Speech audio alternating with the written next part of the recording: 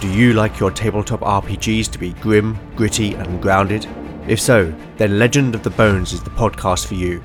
A mix of old-school solo D&D and dark fantasy storytelling. In Legend of the Bones, the dice rule. There are no rerolls, no fudging the dice, no metacurrency. The roll of the bones will determine the character's destiny, and no one will be spared their fate. None shall escape the destiny of Bone. Coming to your favourite podcatcher in May 2022. The following podcast is intended for a mature audience. Listener discretion is advised.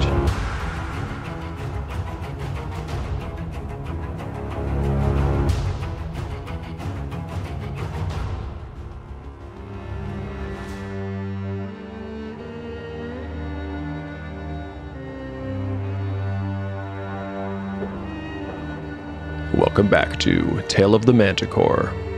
Like the creature from which it takes its name, Tale of the Manticore is a mashup, a crossbreeding between two different species of storytelling. Here you will find the unpredictability of old-school paper and dice games with the storycraft of a dark fantasy novel. No character is sacred, and no character will be spared if the dice decide their fate is at hand. The dice determine all. According to lore, the tale of a manticore is barbed with cruel iron spikes. There will be much pain in the days ahead.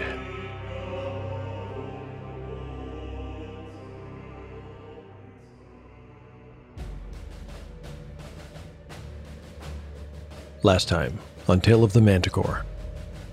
In the previous episode, we see Harl level up just before the party goes to battle with a Spectator, which is an extraplanar creature out of the pages of the Monster Manual 2. Due to some very fortunate dice rolling early on in the combat, the PCs trounce this foe in a battle that might easily have gone very differently. After leaving the prison area, the companions explore a number of mundane rooms, mostly empty and abandoned since the evacuation of the Aegogen many centuries before. Eventually, they come to a gigantic cavern overgrown with luminous mushrooms. There's a second waterfall here powering yet another water wheel. All this is quite a sight to behold, and they marvel as they cross to the other side and take an exit that leads to a new section of the Dwarven Hold. This level seems to favor form over function, and is much more than a simple collection of utility rooms like the ones they had recently passed through. This is where the guildsmen and artisans plied their trades, and the artistry of the design shows it. But the episode ends in despair when the party discovers that the only path leading to the surface is completely blocked by fallen rubble. The way things are going, it looks like the only way forward will be to go all the way back. And even that might not be possible.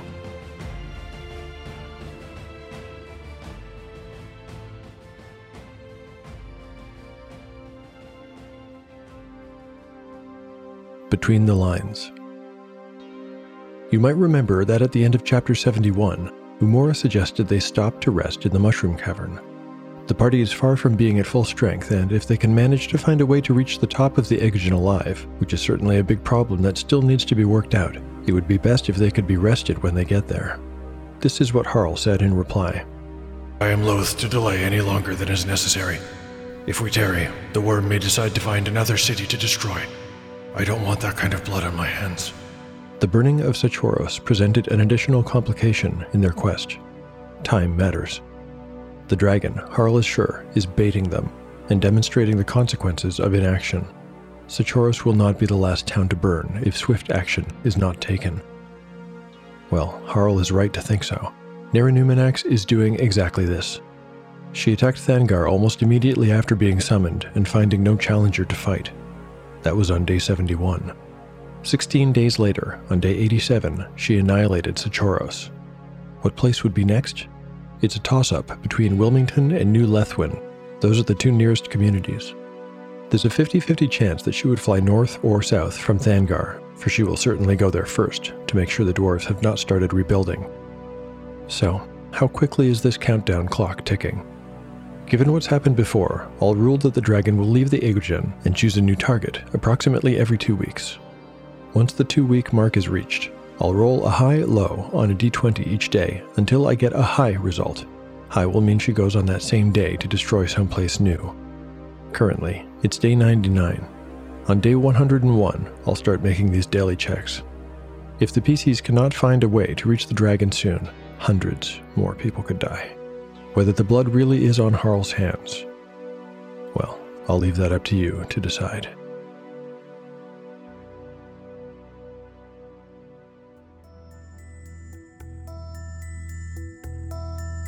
Chapter 72, Part 1, Day 99, Late Afternoon. Party status: Harl, 30 of 39 hit points. Gyrios, 29 of 37. Eridine, 14 of 20. Umura, 17 of 25. Daz, 13 of 17. Spells available: Umura has memorized Hold Portal, Shield, Levitate, and Water Breathing. Gyrios has prayed for Bless, Resist Fire, and Striking.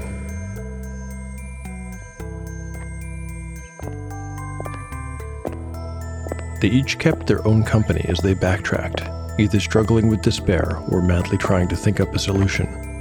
They had no idea how to address the immediate problem of the trapped room, but they knew that there was no purpose to staying where they were. The rubble blocking the stairs was not going anywhere. It was too big to clear, and there was no way around it. They had spent an hour making sure that Harl's memory of the maps was correct, just in case, but they only succeeded in confirming what they already knew. The staircase was the only way to the surface. They would just have to find another solution.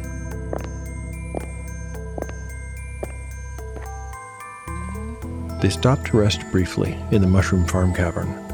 Even though they had just seen it, the sight of the place took their breath away once again. Mushrooms, both giant and miniature, jumbled together. Some of the fungi even had others growing right on their stems and caps. Perhaps it was the soothing glow of the bioluminescence in gentle greens, blues, yellows, and pinks, but this is where they finally came up with the first potential solution to their most immediate problem, which was how to bypass the room with the trapped floor without knowing the password. What if we call out passwords from the door standing outside? Suggested Gyrios hopefully. We can try, but I doubt it will be as easy as that. Harl replied, shaking his head and looking defeated. Silence followed as they racked their brains. Umura looked up at the huge waterfall and the turning water wheel behind it. I wonder, she began. Harl looked up with the barest glint of hope in his eye. Umura often had bright solutions to hard problems. I wonder if I were to levitate up through the opening where the water drops. You once said that the Fire River enters the mountain at the mushroom fields, so that might allow me to get outside. Are you planning on holding your breath? Asked Harl. He was already studying his feet again, the ember of hope having winked out. I can manage that part, said Umura, thinking of her new spell, as yet unused. But despite the confidence in her voice, she knew her plan could not work. The force of the falling water would be far too powerful for her levitate spell, whether she could breathe or not. Furthermore, they only had a 50-foot rope and the opening in the ceiling was a couple 100 feet above their heads. Harl had been sitting with his back against a cream-colored mushroom. He got up. I'll try to solve the password problem. Alone. You all might as well stay here and get some rest. Maybe someone will come up with a plan that could work. No offense, Umura. With that, the dwarf walked off in the direction of the S-shaped tunnel with the trapped room at the far end. He returned after an hour to find his companions sitting or lying on their backs. He reported his failure in a stony voice and sat down among them. The thing would not even speak to me this time. I think it will only activate for non-dwarves, and that's why it spoke to us in the common tongue. I had thought that maybe with the rope we could find a way to cross the room, with the dwarf holding on to each side, but it just wouldn't work because, well, I'm sure you've all thought of that already anyway. Umura was lying on her back and looking straight up. It's almost like looking at the night sky, the way the crystals reflect the mushroom's glow, like a nebula. A what? Gyrios had never heard the word. A nebula. Stardust, basically. Oh, yes. It does resemble a clear night sky, except for where that, whatever it is, breaks the illusion. He pointed to a spot in the center of the cavern's ceiling where a vent, much like the one they had seen in the forge, had been installed. Umura frowned in thought. Harl, how much do you know about these vents? A little. Well, actually, quite a bit. I learned about them in the final year of my formal education. What do you want to know? He was sitting up straight now, thinking she might be onto something. Well, I presume it leads to the surface. What if I were to levitate up there and see if it can get us outside? We still have the problem of our rope being too short. There were piles of chains in the forge. Offered Daz, joining the discussion. If you and I can bypass the trapped room, if it isn't triggered for us, we could fetch some and bring it here. Perhaps, Muttered Harl. but the vents will not simply be open tunnels. They'll be barred to prevent unwanted creatures from entering, especially here where they grow the food, but probably everywhere. But it's possible that it isn't barred, or that the bars are rusted and weak, or that there's a gate that can be opened and closed, right? Not likely, Umura. Not likely, fine, but possible, right? Isn't it possible? Harl shrugged. I suppose it is. I can't see why they'd put a gate in the vent. It's not like they were moving through them, but yes, it's possible. Umura stood up and concentrated until she began to float in the air. As she lifted higher and higher, she pulled the hood off her lantern, making her look like a fallen star trying to rejoin the heavens. When she reached the top, she had to guide herself across the ceiling with her hands until she reached the vent. Then she disappeared up and inside it. Kyrios had not been worried for her when she was floating in midair, but now that she was out of sight, he felt a pang of concern. It was awfully brave what she was doing. A few moments later, just long enough for his worry to kindle into mild panic, Umura's light dipped out from the vent's aperture, and then the sorceress was back in view, descending slowly, like a heavy weight dropped from a height and coming straight down, but in slow motion. When she reached the bottom, the others looked at her hopefully, but she had to disappoint them. Shaking her head, she said, "It's as you said, Harl. There are thick bars set into an iron ring that fills the tube. It's mortared right into the wall, and there's no gate. The bars are rusted, but each one is an inch thick. It would take the strength of a giant to budge that thing." I might have an idea. It was Daz talking. He stole a glance at the waterfall and the water wheel, and then looked back at the others. Do you remember if there were any hooks down in the forge?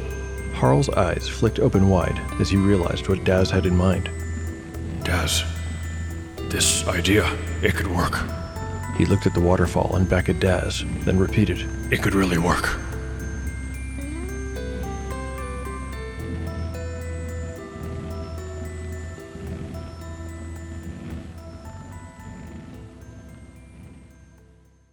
In the oceanic realm of Manola, 7 kingdoms rule, some with grace, others with tyranny. It seems the gods have turned their backs, leaving mortals to deal with all the evils. Playing Dungeons & Dragons 5th edition, enjoy a completely original and new homebrew world, where our players find themselves traversing an archipelago divided by desires of gods, devils, kings, and queens. Join the chaos by subscribing to our YouTube channel, Chaotic Cast TV, and by following us on Instagram at Chaotic Cast TV for the latest news and updates. Welcome to the chaos.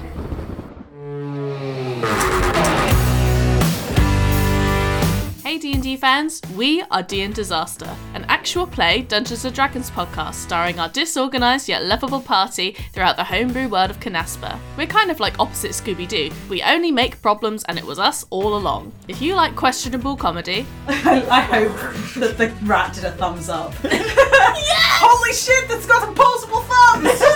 edgy drama... And this bolt of electricity flies through a line, hitting all 4 of them. Oh, we're in the line! An unhinged disaster... Unusually quiet, just like... Cheryl, please. Then we are the podcast for you. Join us wherever you get your podcasts by searching D & Disaster, that's with an ampersand. And be sure to follow us on Instagram and Twitter. Our handles are at D & Disaster. We hope to see you there. But until then, be disastrous.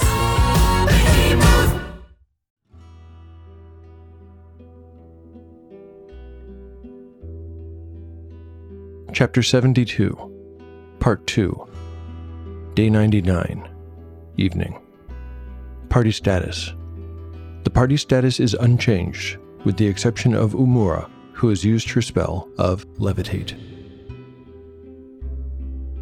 It took 3 trips for Harl and Daz to collect as much chain as they would need. On their first return to the forge, the Magic Mouth had not demanded a password, and so it was agreed that the dwarves would make all subsequent trips alone. They didn't want to risk bringing a human along who might trigger the trapped floor again. Umura hadn't forgotten the fire elemental and certainly didn't mind staying away, though she did privately warn Harl about it and suggest he kept his distance. Presently, the 2 dwarves were returning from their 3rd and final trip to the forge. Sorry, that took a little longer than we'd expected. Harl was referring to a conversation that had occurred earlier. In it, he had explained how they had been unable to find enough of the pieces they would need and would have to make some with the smithing tools available there. The dwarves began to unshoulder their burdens. Each had a great loop of chain over their shoulder and crossing their chest like a bandolier. Oh, that's better. I swear someone was adding steps to that staircase between climbs. My back is in knots, complained Daz as he laid down on the cavern floor and stretched. Harl, do you know what time of day it is outside? Asked Gyrios. Same time it is in here, replied the dwarf. No, I mean... I'm just pulling your leg, Gyrios. I know how it is with you humans and being underground. It's evening. In fact, it's probably a good time for a meal. They all came together to sit in a circle and share preserved rations from Gyrios' pack, and as they slowly chewed their small portions, they carefully went over the plan once again. Harl took a pull at a water skin and handed it to Umura. Will you be ready after we finish our supper? Unfortunately, no. I'll need a full night's rest before I can cast that spell again. Oh, said Harl, looking a bit crestfallen. Well, I suppose there's no help for that, is there? I'm afraid not, Umura replied. We'll simply have to wait until tomorrow.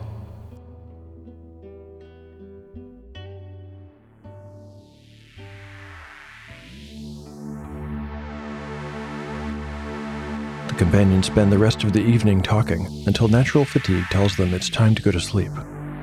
They post individual watches, with Harl going first, then Eridine. Next is Umura, followed by Daz, and lastly, while Dawn is casting pink hues over the Kazmirioth outside, Gyrios. Nothing disturbs them during the night, and in fact their watches are quite enjoyable, given their gorgeous surroundings. The only exception is Harl, who is once again plagued by bad dreams. By now his companions are used to seeing him toss and turn, and to hearing his moans.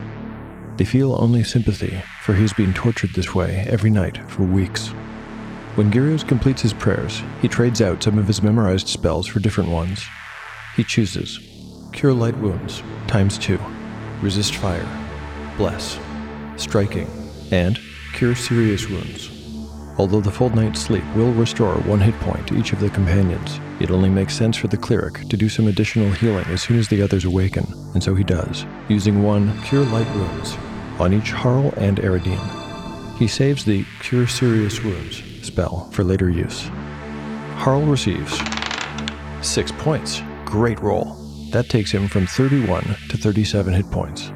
Eridine receives 2 points. Her new hit point score is 17. Well, every little bit helps, I suppose. Umura also changes up her spell roster. She replaces her spent Levitation spell, swaps out Hold Portal for Light, and Water Breathing for a second Lightning Bolt. If their plan works, there will be a terrible fight in the near future, and they'll need the firepower.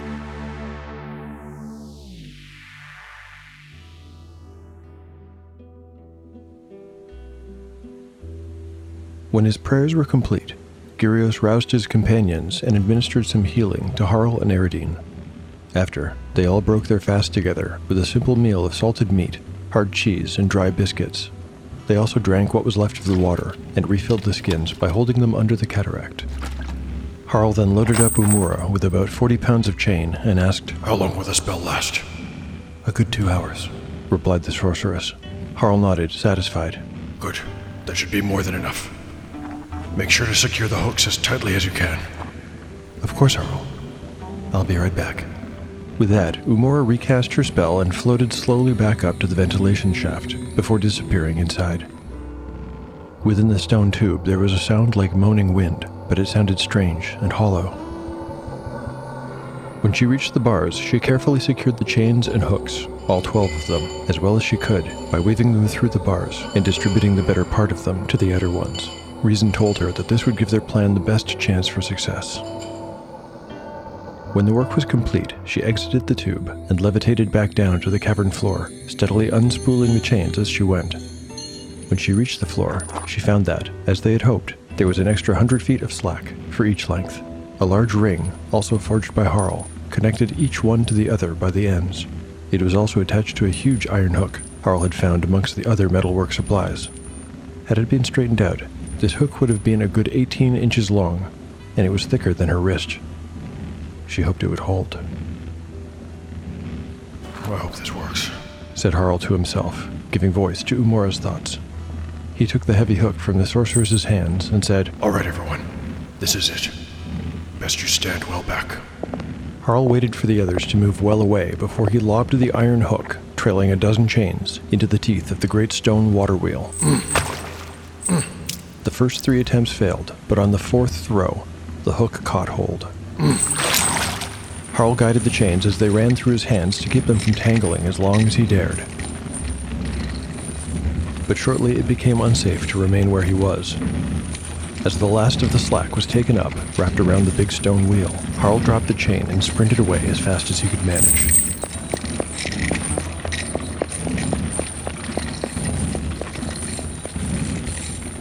The chain pulled taut, making a slanting iron line from water wheel to ceiling before, inevitably, there was a deafening rending sound from the ventilation shaft and the fitted iron ring. Masonry still clinging to its edges came hurtling to the cavern floor. It smashed against the rocks with another ear-splitting boom, causing bits of stone and mushroom to go flying in all directions. A cloud of dust and spores burst into the air, just as the ring bounced and jagged madly to one side. Within seconds, the water wheel took up the new slack, and the ring was drawn into the falling water by its chains, where it hugged the wheel's flanges and rotated along with it. The companions had thrown themselves to the ground when the ring had crashed to the floor, and now they shakily picked themselves up, breathing in the dust and spores, and coughing.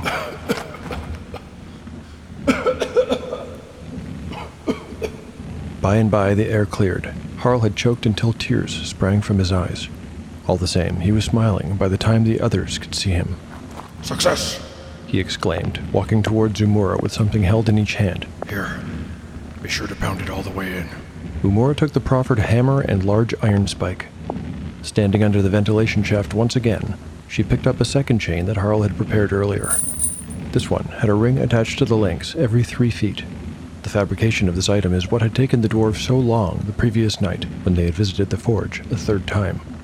It had not been quick to make, but it was necessary for the final part of the plan. Umura lifted into the air as she had before, and entered the shaft above, unshouldering loops of chain and letting its full length hang beneath her as she went. When she reached the top, a 200-foot chain dangled between her feet. Then, from below, the others heard soft tapping sounds, followed by slower, stronger hammer strikes. Moments after the noise abated, Umura's lantern flashed in the mouth of the tube. This was the signal to begin climbing. Eridine, who was the best climber, held onto the tail of the chain as, one by one, each of the companions made the slow and harrowing climb to the top, moving from ring to ring. Finally, the light rogue pulled herself up after them, with the chain swishing behind her like a fish tail. Then, she too wriggled into the stone pipe of the ventilation shaft and was gone. Leadership, the final frontier. These are the voyages of the Starfleet Leadership Academy. Its ongoing mission to develop leaders through Star Trek, to boldly go where no podcast has gone before. A Star Trek podcast told through the lens of leadership development. Subscribe today. The Starfleet Leadership Academy.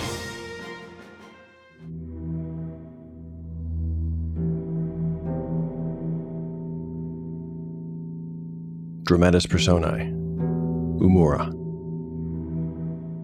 It was a rare day when an adult paid any attention to 6-year-old Umura, but today was one of those days. In fact, she had been fussed over from the moment she awoke. Although it was her birthday, there was no celebration in her honor. There never had been. A young female in the Anuxon house didn't count for much. Umura had spent the whole morning in the chapel with its cheerful pink and orange windows of stained glass. She hadn't been alone. A priest from the Temple of Ahea in central Chahal had been with her the whole time. The cleric had spent a long hour, with the fingers of one hand touching his forehead and the palm of the other pressed against her breast, right over the spot where she knew her heart to be.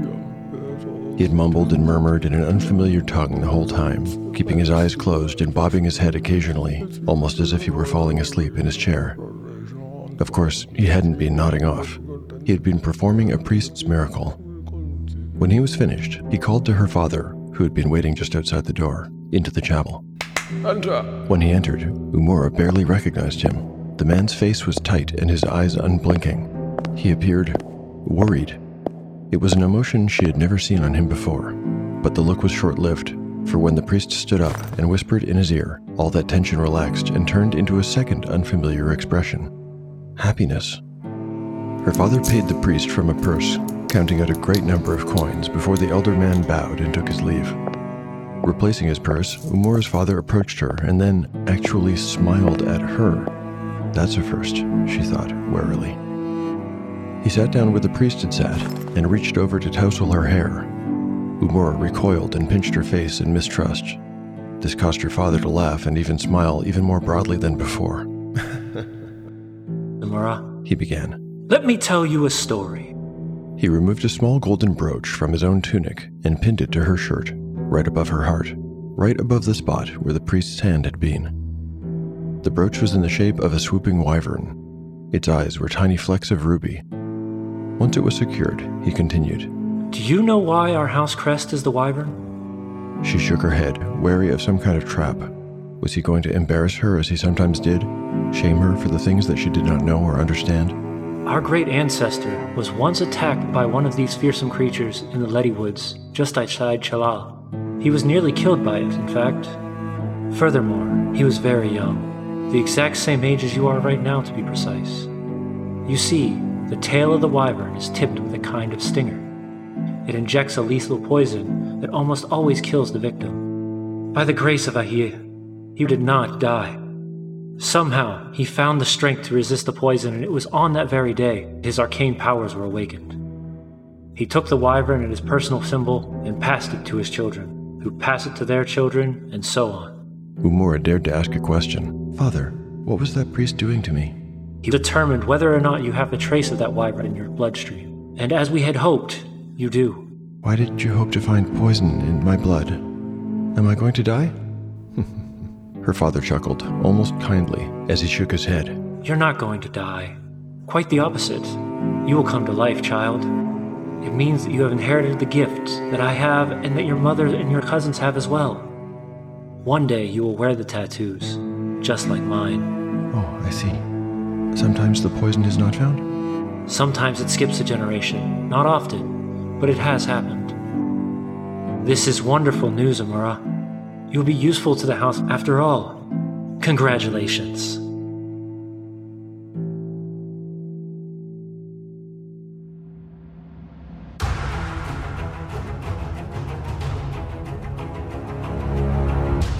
Thank you for listening to Tale of the Manticore.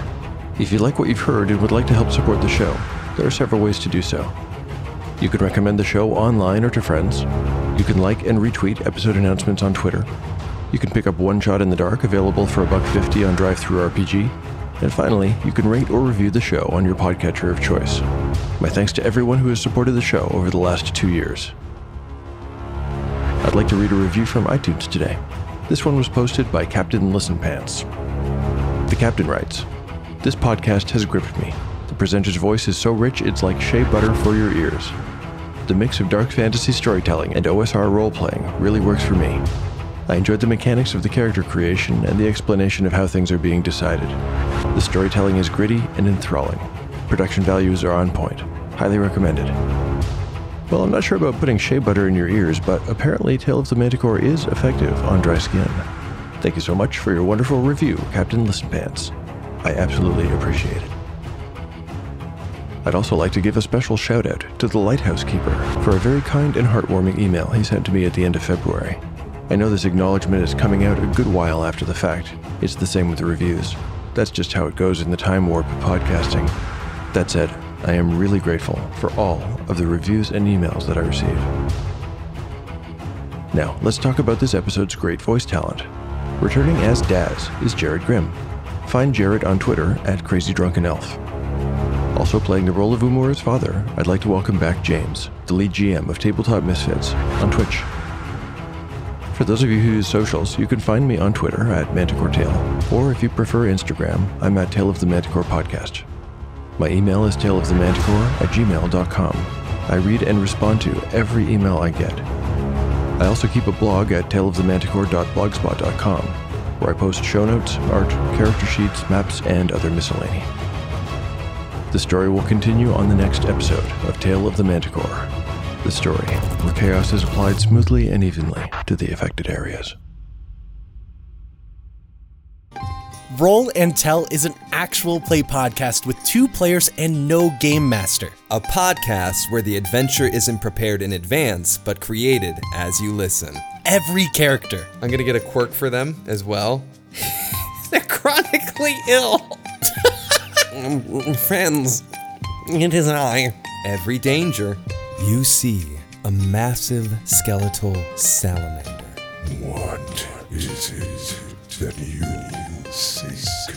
Even the worlds we explore are made entirely at random. The place of the noun, I love that template. The ring of the hand, you'd never want to leave.